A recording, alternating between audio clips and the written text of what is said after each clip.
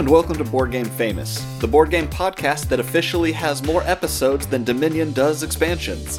I'm your host, David, and I'm joined, as always, with my co-host, Michael. Howdy, howdy.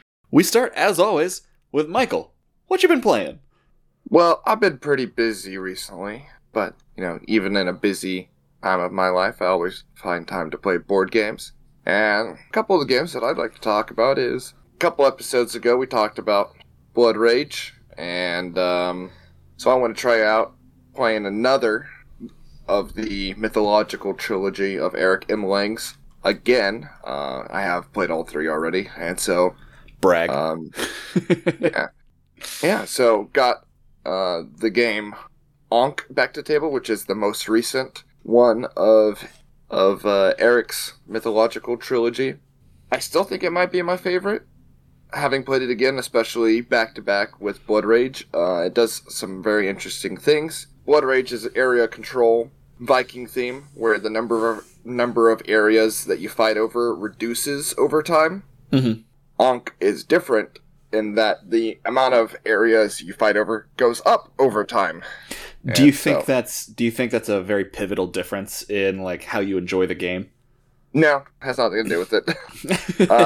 It's just something I figured I described. Yeah, you're playing as different Egyptian gods. I played as the bird guy, Horus, and that was pretty fun. One of the many bird gods. Specifically Horus. Yeah, and it has this one mechanic that at a certain point in the game, the worst two performing players, they merge, and so they just become one team. And on your turn, you can take two actions, and so whenever they merge, each of those players gets to take one action on their turn. I really didn't know how I felt about it the first time I played it, but having played it again, I wasn't one of the people who merged, but I did see ways that there are benefits to merging. So it does give the people in the back of the pack a benefit to... Yeah, so I wouldn't necessarily call it a catch-up mechanic. So, but they definitely synergized very well, the two players who ended up... They didn't end up winning, but, they did come close. So, okay. It was pretty nice. So, the minis on that are still fantastic and look gorgeous. I believe I posted on our Instagram... Shout out to the Board Game Famous Instagram at Board Game Famous. Just showing off those minis. But yeah, the minis in Ankh are nice that I almost want to create a Egyptian themed D&D campaign just so I can use the minis for that. That's a good use for them. I saw the picture of the other mini you painted for D&D. Are you going to paint? Would you paint the Ankh ones? I don't feel competent enough, work your way up kind of thing. But you did a great job. It looked awesome. And if anybody wants to know what it looks like, you can check out our Instagram. Shout out. Yeah, and the other game that I played was Unmatched, which is... Let me look up who it was released by. Oh, it's not Restoration, is it? It says Restoration and Mondo, both on the box. Boom, got Restoration. Unmatched, released by Mondo and Restorations. I don't know what that partnership looks like, but that's what it says on the box. It can be competitive or cooperative, and you're playing as different fantasy, mythological people from various cultures throughout history. You could play as Achilles, you can play as Sherlock Holmes, you can play as Bigfoot. You can play as Sun Wukong, the Monkey King. Okay, I was I have no idea who that is. You can play as Sun Wukong, the Monkey King from Journey to the West, the Chinese myth. Mm-hmm. Sun Wukong is part of the inspiration for Dragon Ball, by the way. Oh, fun fact. If you don't enjoy our podcast, at least you learned something. If you don't enjoy our podcast, I don't know why you've made it this far. Thank you for starting on episode 17. Have a great life. Yeah, and so you're playing as all these different fantasy, literary, mythological people from various cultures, and it can be competitive or cooperative, and you're on a map moving around, and you're battling each other. And so each character plays differently based on their story. So, for example, for Achilles had a partner And the special ability is whenever their partner dies, Achilles gets stronger. And then Sherlock Holmes has Watson, that allows them to do cool, crazy combos.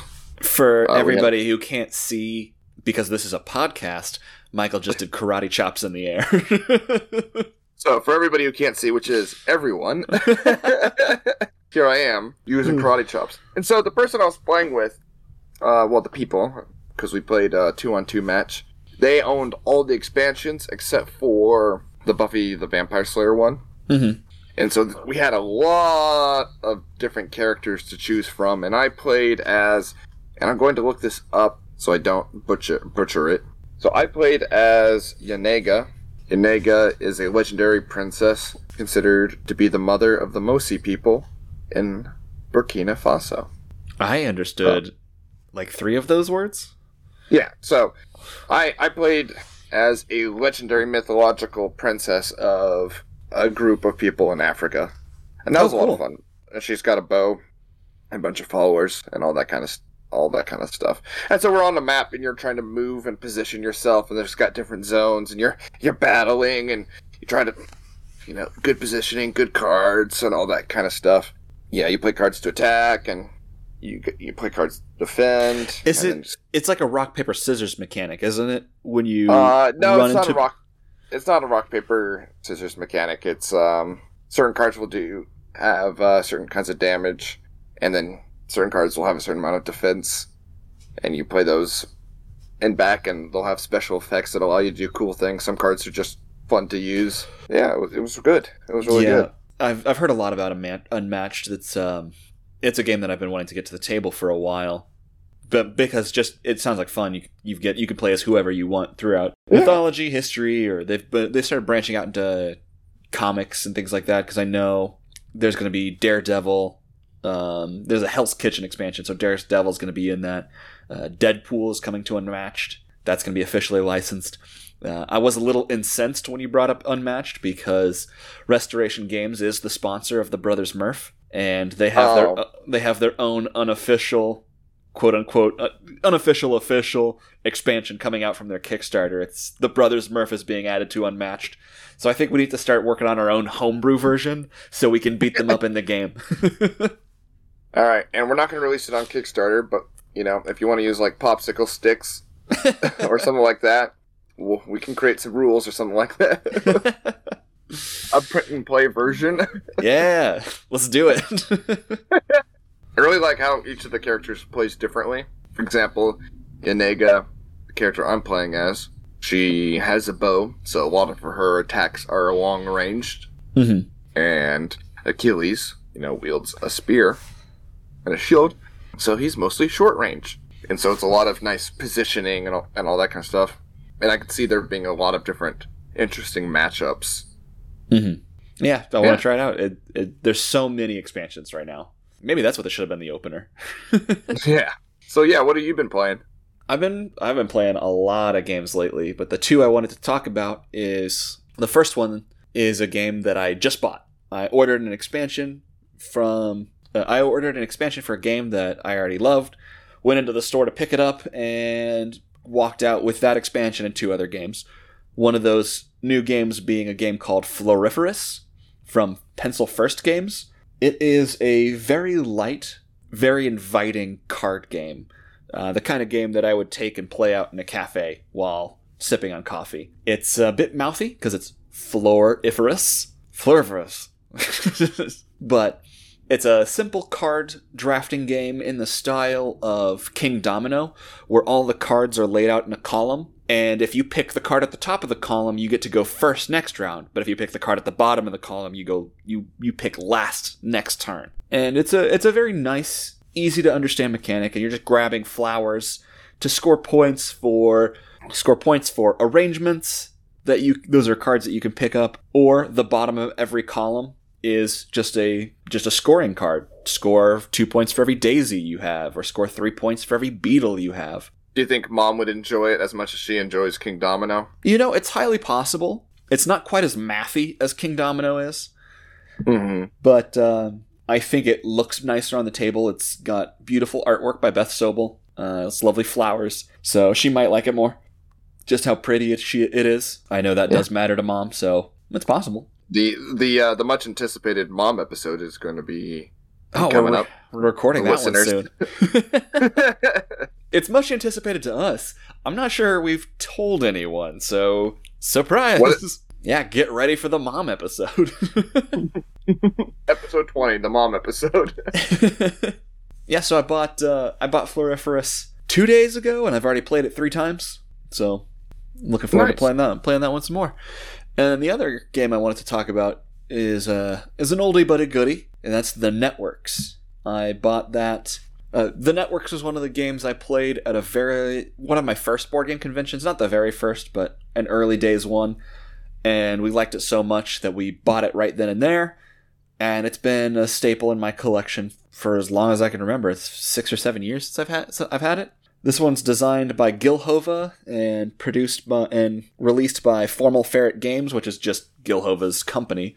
It is a card management game where you're running a TV station and you're trying to air shows at specific time slots, and you have to manage your shows and the seasons of the shows, because as we all know, TV shows aren't necessarily great their first season, and they all have an arc, and they kind of drop off near the end, and that's when you need to cancel them and get new shows for your lineup.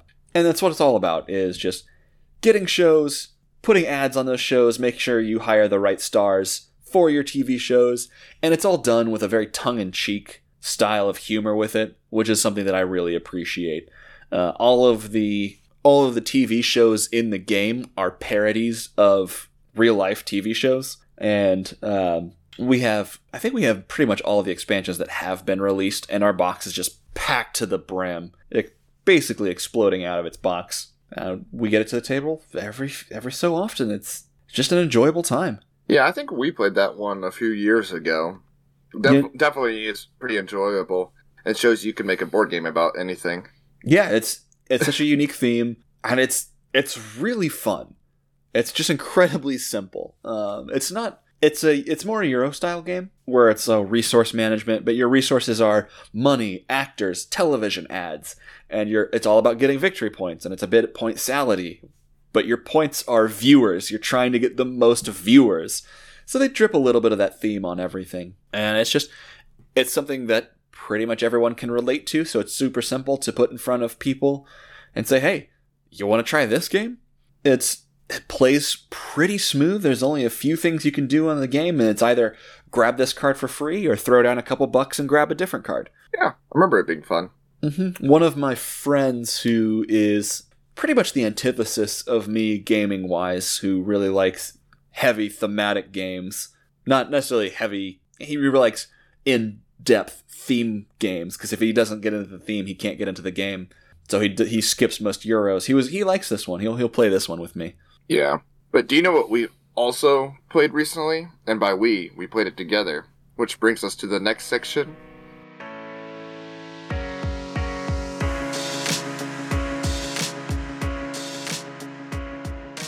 The road to the 100! Recently, we got a group of listeners together on our Discord, sent out the signal to play a game in the top 100. We got on Board Game Arena, and we had the chance to play Terra Mystica. Let me look up who's designed by. I know you probably have it memorized. I don't, not this one. Published by Z-Man Games, I think. Probably Z-Man in the United States. I'm so sorry to our one listener in Germany if it's not published by Z-Man. Terra Mystica, released in 2012, designed by, and I hope I don't butcher these names, Jens Drogemüller and Helge Ostertag. I think you did amazing. Thank you. I speak the third most German. Like David said, we got a couple listeners. Shout out to our Discord and shout out to our listeners together. And we played Terra Mystica on Board Game Arena. I think this is one of those games that for setup reasons and calculations and rule mechanics, it's nice to play on Board Game Arena because all that was automated, because this is a heavier Euro-style board game. Mm-hmm. Would you not agree? It has a lot of moving parts.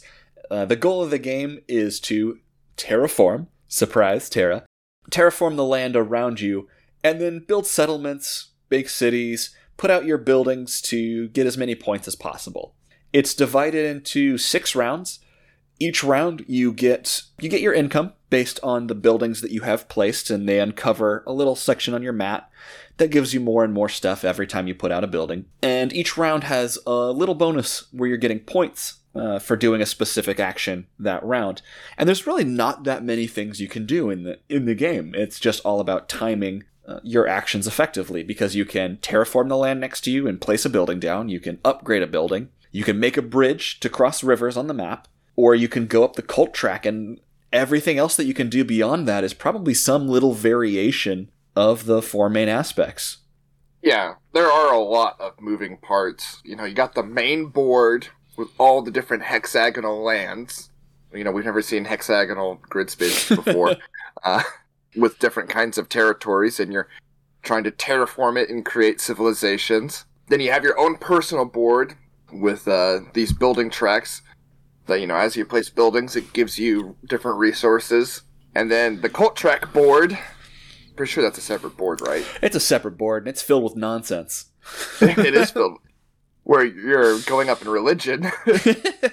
And then you've got these bowls of nonsense resources that you're moving from one bowl to the next bowl, and then that bowl to another bowl. That way you can spend those resources. And then moving them. Man, I would agree that is called nonsense resource.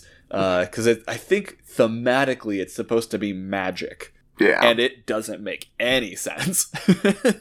Yeah. And so, mechanically, there is a lot going on, like there is in a lot of Euro games. I believe I posted a link to the Australian group? I think they're New Zealand. They're New Zealand. Oh, God, they're going to hate me for that, if they ever find out. Sorry, Australia and New Zealand. The Auntie Donna's video about board game rules. Yeah. Warning that. Shout out to that video. It's hilarious. Warning the rules to Terra Mystica felt a whole lot like that. But I think where you and I differ is in the digital space. I really struggled to see how these mechanics fit together, whereas your brain thrives on this kind of board game mechanic. Yeah, so I don't know if it's just I've played more Euro games than you, but Terra Mystica just made sense to me. I learned the rules. We all watched the same video, I'm pretty sure. And then when we sat down to play, I just sat down, and it was one of those games where I was like, okay, this has got a lot of moving parts, but it all makes sense. Everything we're doing makes sense. You want to move up on the cult track because it gives you bonus income at the end of the round. You want to terraform so you can put more buildings out because that gives you more income in general. You want to upgrade your buildings because that gives you different, more powerful abilities, as well as required income for certain special actions. And I was able to come away with a victory in Terra Mystica, my first time playing. Yeah. It was also really nice having a full game of people playing. And you have the different colors which act a little bit differently, which is kind of nice. Each player has special rules. You're not playing exactly the same. Yeah, each faction has their own unique ability. So you got to watch out for everybody's special faction ability and make sure they don't sneak an area away from you. A couple of things that I like about Terra Mystica is it's kind of an area control game because you're all trying to grow your cities and you don't want to be bumping up against each other. But there are certain discounts for upgrading buildings that are adjacent to people. So you want to toe that line of being right next to somebody so you can upgrade for cheaper. So you don't have to spend your few precious resources as quickly when you're upgrading next to somebody. And then the other mechanism that I really enjoyed in Terra Mystica is Terra Mystica has something that I like to refer to as like a peekaboo mechanic, where you take something off of your player board, put it on the main board, and you reveal something on your player board. In this game, it's income. When you place out what's called a dwelling, you get more income. But what's different in Terra Mystica is when you upgrade a building, you have to put buildings back on your own mat, so you're covering up that income. So I felt it was an interesting game to juggle the types of income and when you upgrade buildings to get a specific type of currency, because your income is white cubes that are your workers, Or so the base building gives you one type of income, and which is workers. Yep, and each additional building has a different kind of income. So whenever you upgrade, you're trading what you're getting as income for the next round. And you have to do that. You have to do that intelligently to get the income when you need it. Absolutely. Something I did enjoy about this game, and it's something I like about is one of the things I like to do in my Euro games is play basically economic chicken, where you try and hold out as long as you can with your precious resources to do something important, so you can take 2 important actions in a row. For example, if I terraform a spot, I don't want somebody to immediately come in and build on it. Now, that's a bad example because in this game you can terraform and build in the same action, but that's kind of the feeling I was trying to get at. I waited as long as I could to upgrade a building, because in this game when you upgrade it gives magic to somebody else. So I waited until they passed so I could upgrade. And they still got their magic, but they couldn't take a special action like they wanted to that round. Just some nice delaying. Good old nice delaying. So you said Terra Mystica was released in 2012. That means it's now 10 years old, which is pretty old by board game standards. It's essentially a relic. But it's still in the top 100, so I think that goes to show the kind of legs this game has. Is it still in the top 100? Oh, yeah, it's even still in the top 100. Sorry. For our new listeners, the Road to 100 is based on a poster that David has from 2019. August 21st. I know what you're trying to get me to say. There is a bit of a typo. So, David's poster is 3 years old, so if you are expecting any new games to show up on that, it's not. We are strictly capped at games that have been released as of.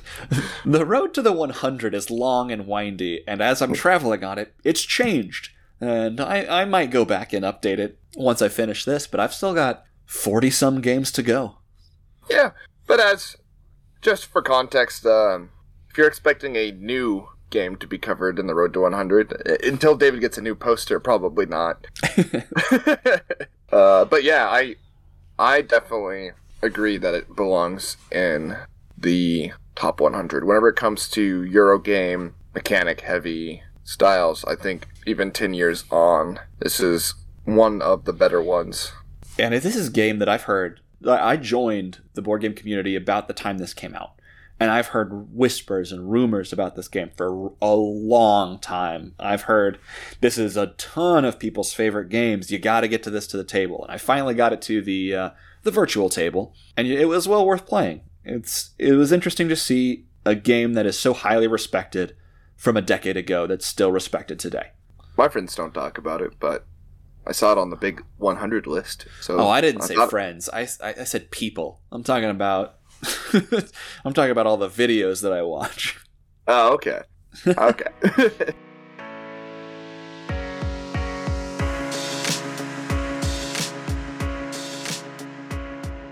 And our next segment is Game of the Fortnight, part of the show where we talk about a game that we think should be held above all others, at least for the next 2 weeks. And this fortnight, our Game of the Fortnight is Century Spice Road, designed by Emerson Matsuuchi and released by Plan B Games. Know that off the top of my head. Didn't have to look it up. Nerd. When was this game released? Oh, crap. Now you're getting to the hard questions. Oh, come on. I thought you knew everything about this. I want to say 2017? Yeah, it can't be that new. Well, 2017 is correct. Boom! So, Century Spice Road was released in 2017, and the main mechanic of Century Spice Road is it's an engine builder.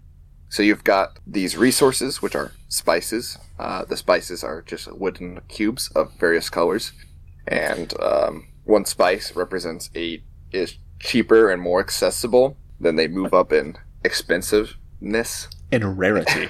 In rarity. And you got only the ability to hold 10 spices. And so you can't just gather them all up. You can't just hoard. You have to use your spice wisely. And you have a market of getting cards that help you take actions to trade spice from one thing into another thing. So you're basically just trading spice, and I consider it one of the quintessential engine building games. That's an interesting opinion. I will not refute it, but I'll disagree eventually later as we talk about this. If someone plays Splendor and they like Splendor, because Splendor is one of those gateway games that a lot of people play, I point them in the direction of Century Spice Road. So you play Century Spice Road over Splendor? I would play Century Spice Road over Splendor. The thing I like about Century Spice Road is its simplicity. It's another gateway style game, a little bit more complex than Splendor, but you can only do a few things on your turn. You can play a card, you can grab a new card, you can pick up all the cards you have played, or you can spend some of your precious spice to get the order of the fulfill the order of a city, and that's how you score points. So turns are dead quick. You play a card, take your spice, next person's turn. And you barely have time to think before it's your turn again. And you've got your handful of cards. And I think engine builders are just dopamine generators, essentially. It's always fun to get rewarded. And in this game, you're constantly being rewarded. Play a card, get some spice. It's already back to me. Play a card, trade this spice for better spices. And turn the yellow cubes into red cubes, and then turn those red cubes into green cubes, and then take those green cubes and buy this one thing, and so I can get get points. It is a very well designed system. I don't know about quintessential engine builders. I don't know. I'm having a hard time refute that. If you're new to the hobby, yes, definitely play this game. It's not that heavy, and for its weight, I think it is probably one of the best engine builders. I don't know how I feel about that. Maybe I feel about that.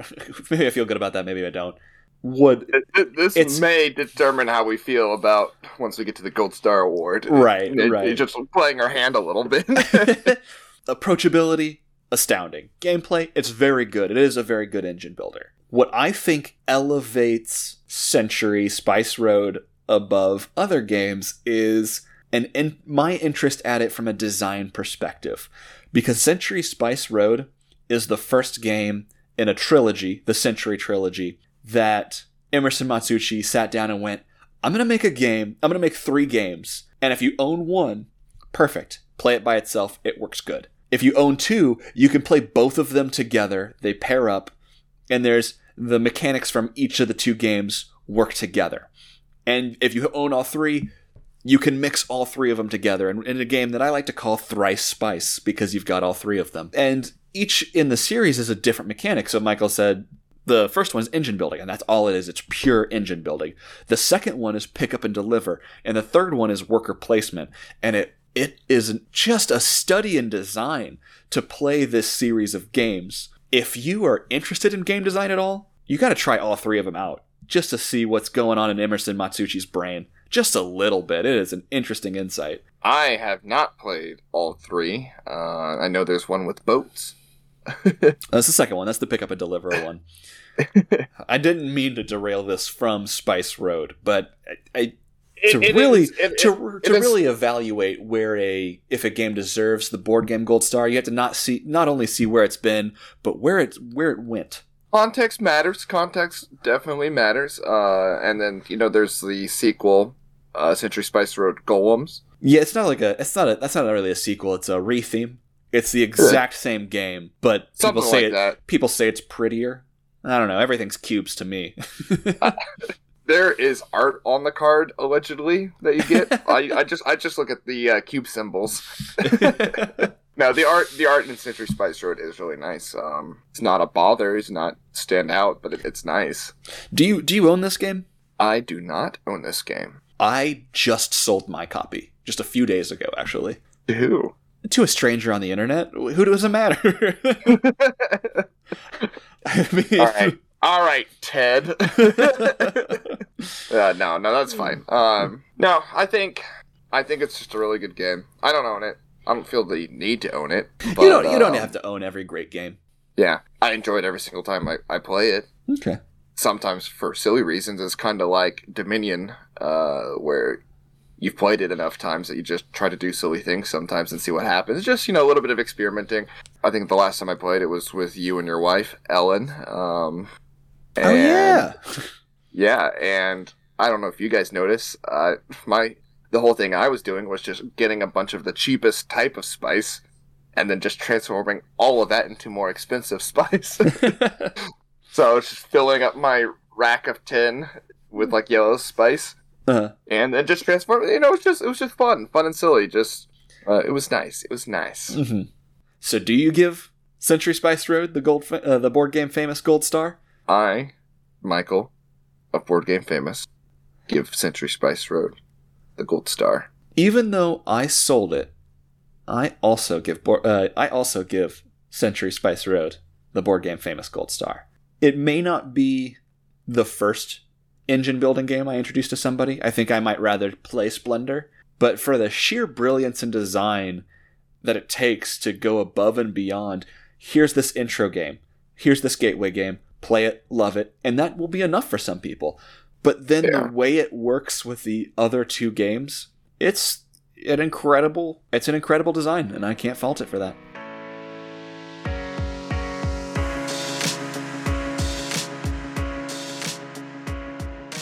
And this next section is Brother Talk. And this fortnight, we are covering the concept of tiebreakers in board games. Now, whenever you brought up this idea, I didn't know if you wanted to discuss games that already have established tiebreakers, or if a game ends in a tie and it doesn't have a tiebreaker, if you have home rules for a tie. So I'll go ahead and hand this over to you and see which perspective. Really, I just wanted to talk about your opinion on tiebreakers. Some games don't have them. Do you think a game needs a tiebreaker rule? What are some of your favorite tiebreaker rules? I mean, we've already talked about mine ad nauseum. I am not the kind of person that needs to win. So if a game doesn't have a tiebreaker, I'm not upset about it. I don't need to be the only winner. I just don't need to win, I guess. I'm just there for the fun of it. Games are meant to be fun. But I think if a game has a tiebreaker, it needs to match the tone of the game. Usually, it is, in like the heavy Euros kinds of games that I play, it's the most of a specific type of resource. And those resources are ranked.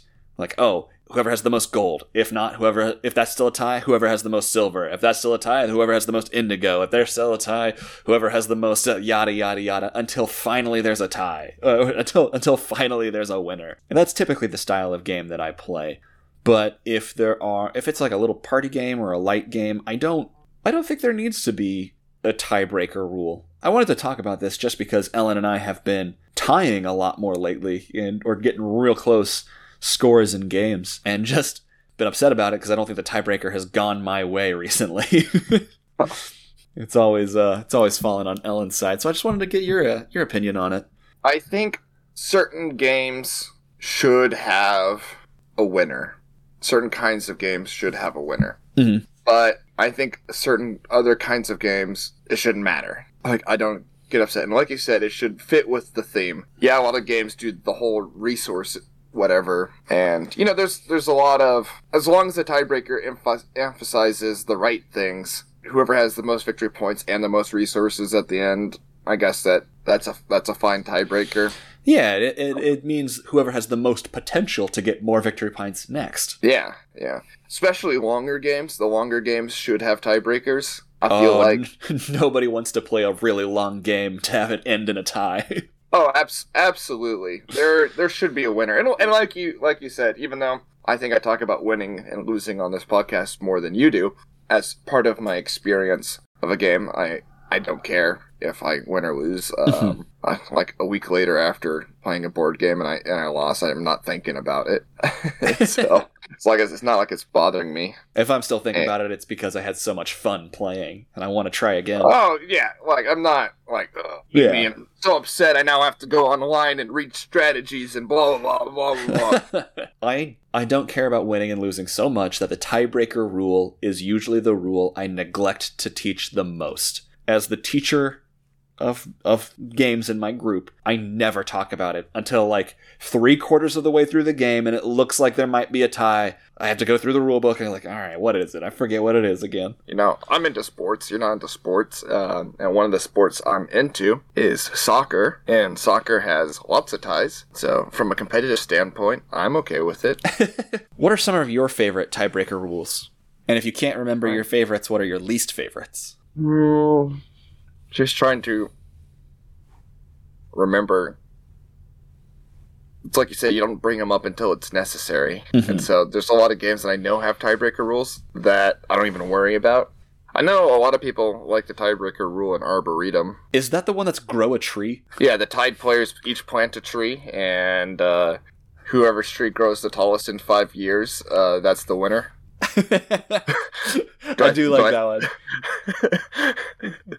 Is it thematic? Yes. It's a small little card game. It doesn't need a serious tiebreaker rule, and it's thematic on point. Grow a tree. I don't know when Arboretum came out, so it might not have been enough time for any of these tiebreakers to actually have been decided.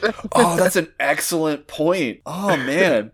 I gotta look that up and ask that question. I don't think it's been 5 years since Arboretum's come out, so technically nobody's won a tie game of Arboretum yet. Well, let me check. Let me check on that right now. If you can confirm. Yeah, let me check on that right now. That's an excellent point. I gotta know the answer.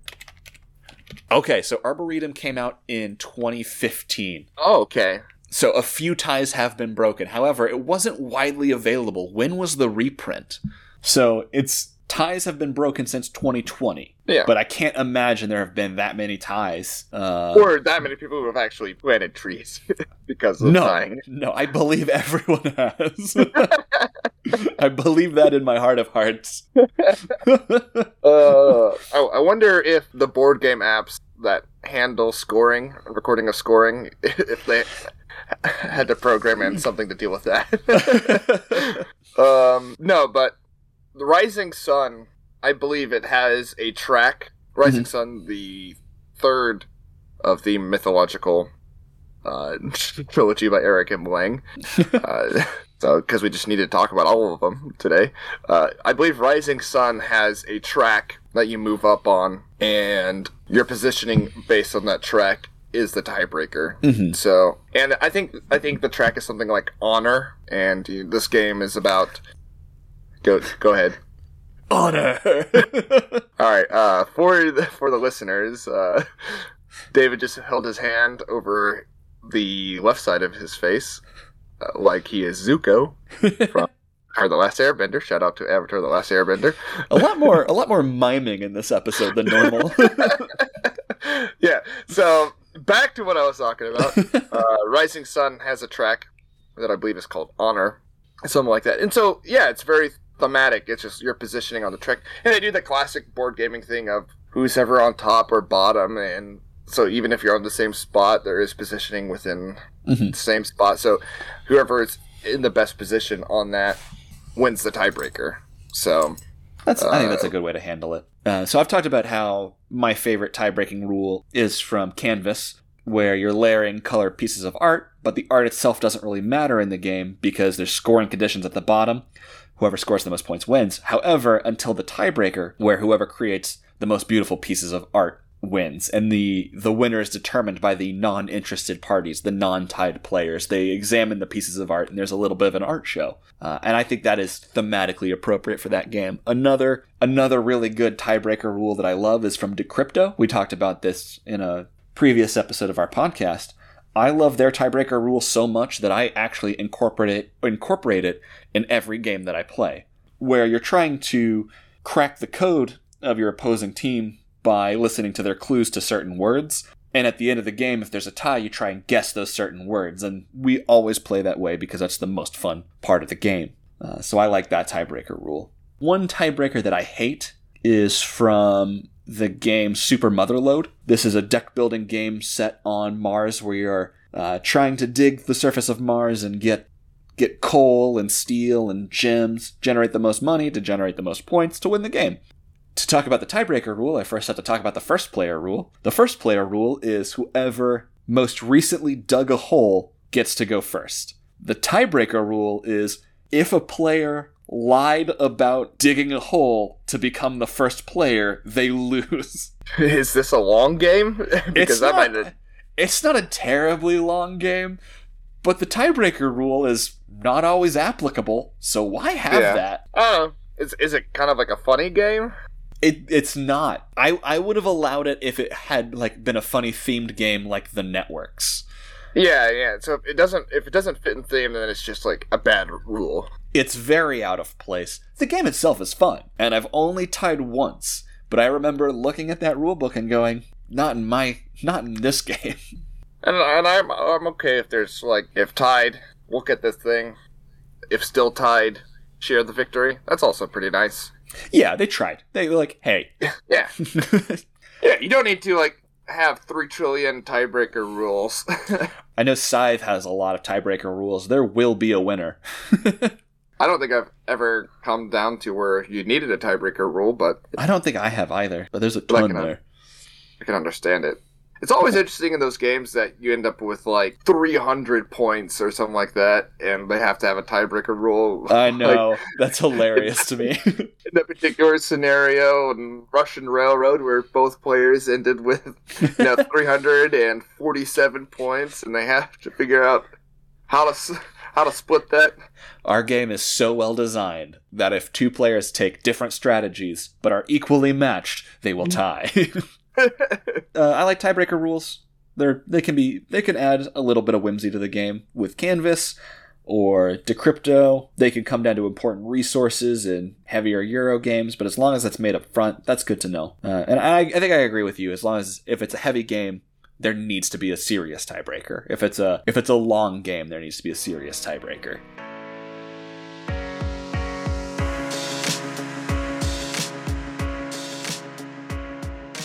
And the final section of our podcast is mail time! The question for this fortnight is, what is your go-to party game? We are usually heavier gamers. We don't play too many party games, so I thought this would be an interesting question to answer. What game do you like to introduce to larger groups, families that don't normally play games as much? What's your go-to game? I'm glad you added on those last 2 specifiers, because every game's a party game if you hang out with a bunch of nerds. That's true. Every party I go to, there's board games. And you were talking about it earlier, but depending on the group, the party games I enjoyed the most are the ones where you're trying to suss out people and how they think. And those 2 games are Wavelength and Just One. Ooh. I really like Just One. That is a party game where there's a guy who has to guess a word based on clues given to him. So a card is pulled, he doesn't get to see the card, or they don't get to see the card, and they declare a number between 1 and 5, and that indicates which word that they're going to have to guess. And each player writes a 1-word clue on their little stencil, and then before the guesser sees the clues, all the clue givers compare.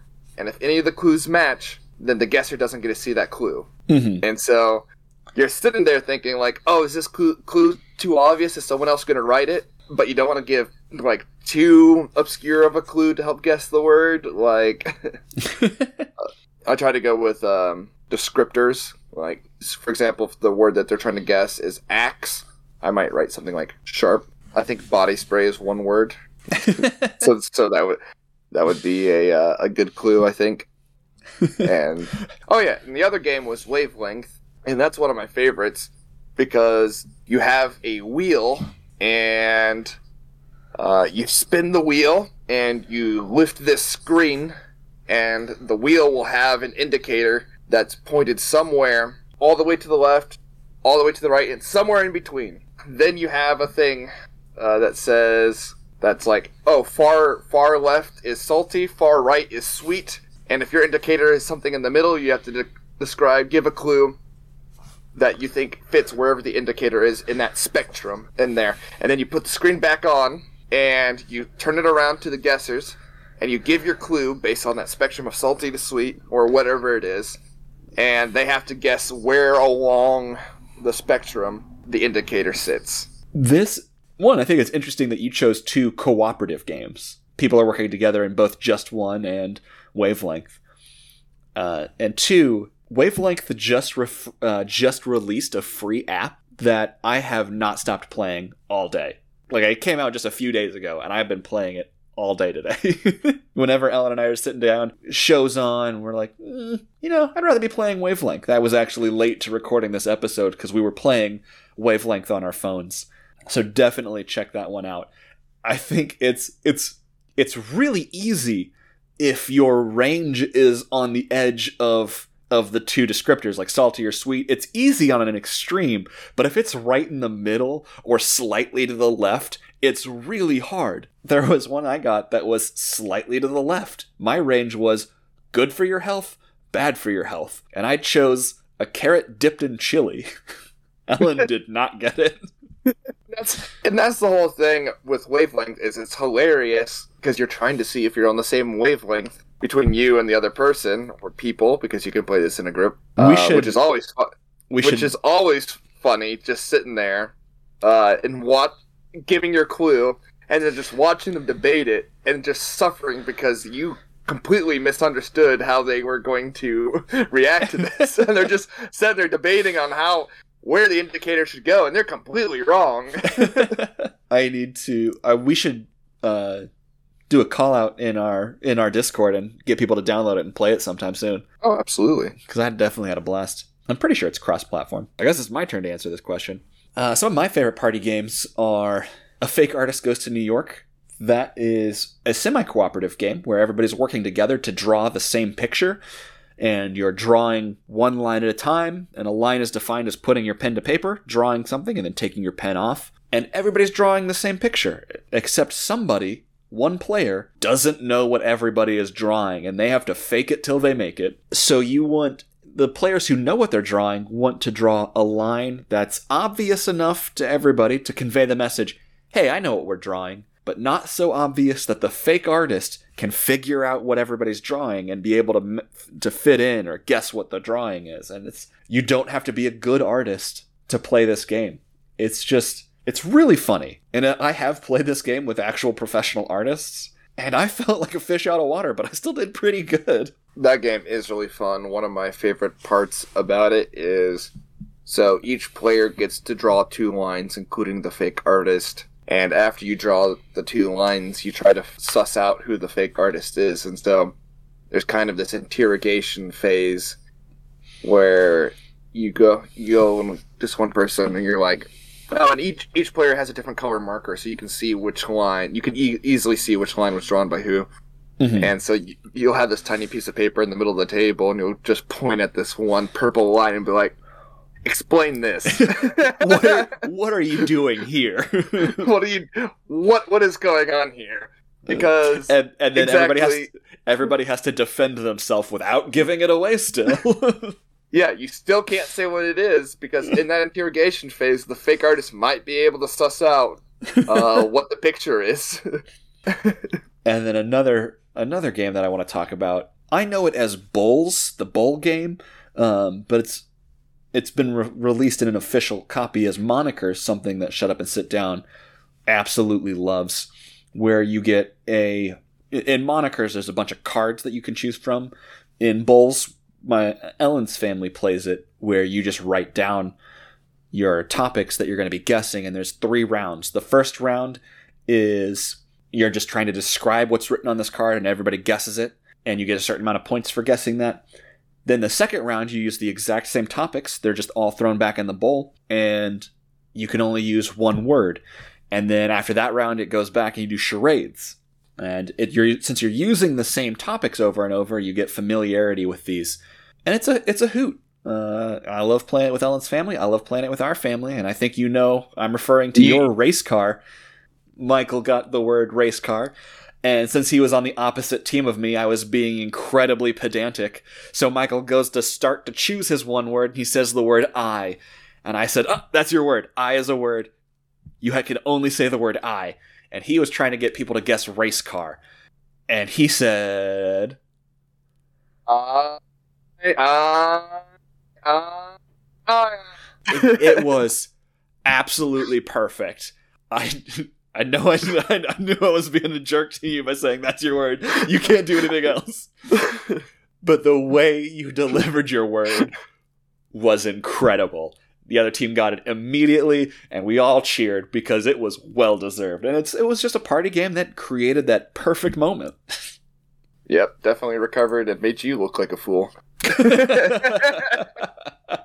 Well, if you're going to a party, take a look at a few of those games that Michael and I mentioned.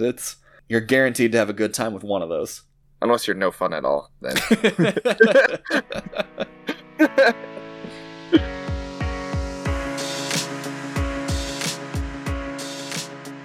And now we come to the end of another podcast. But don't worry, don't shed a tear. We'll be back in another fortnight.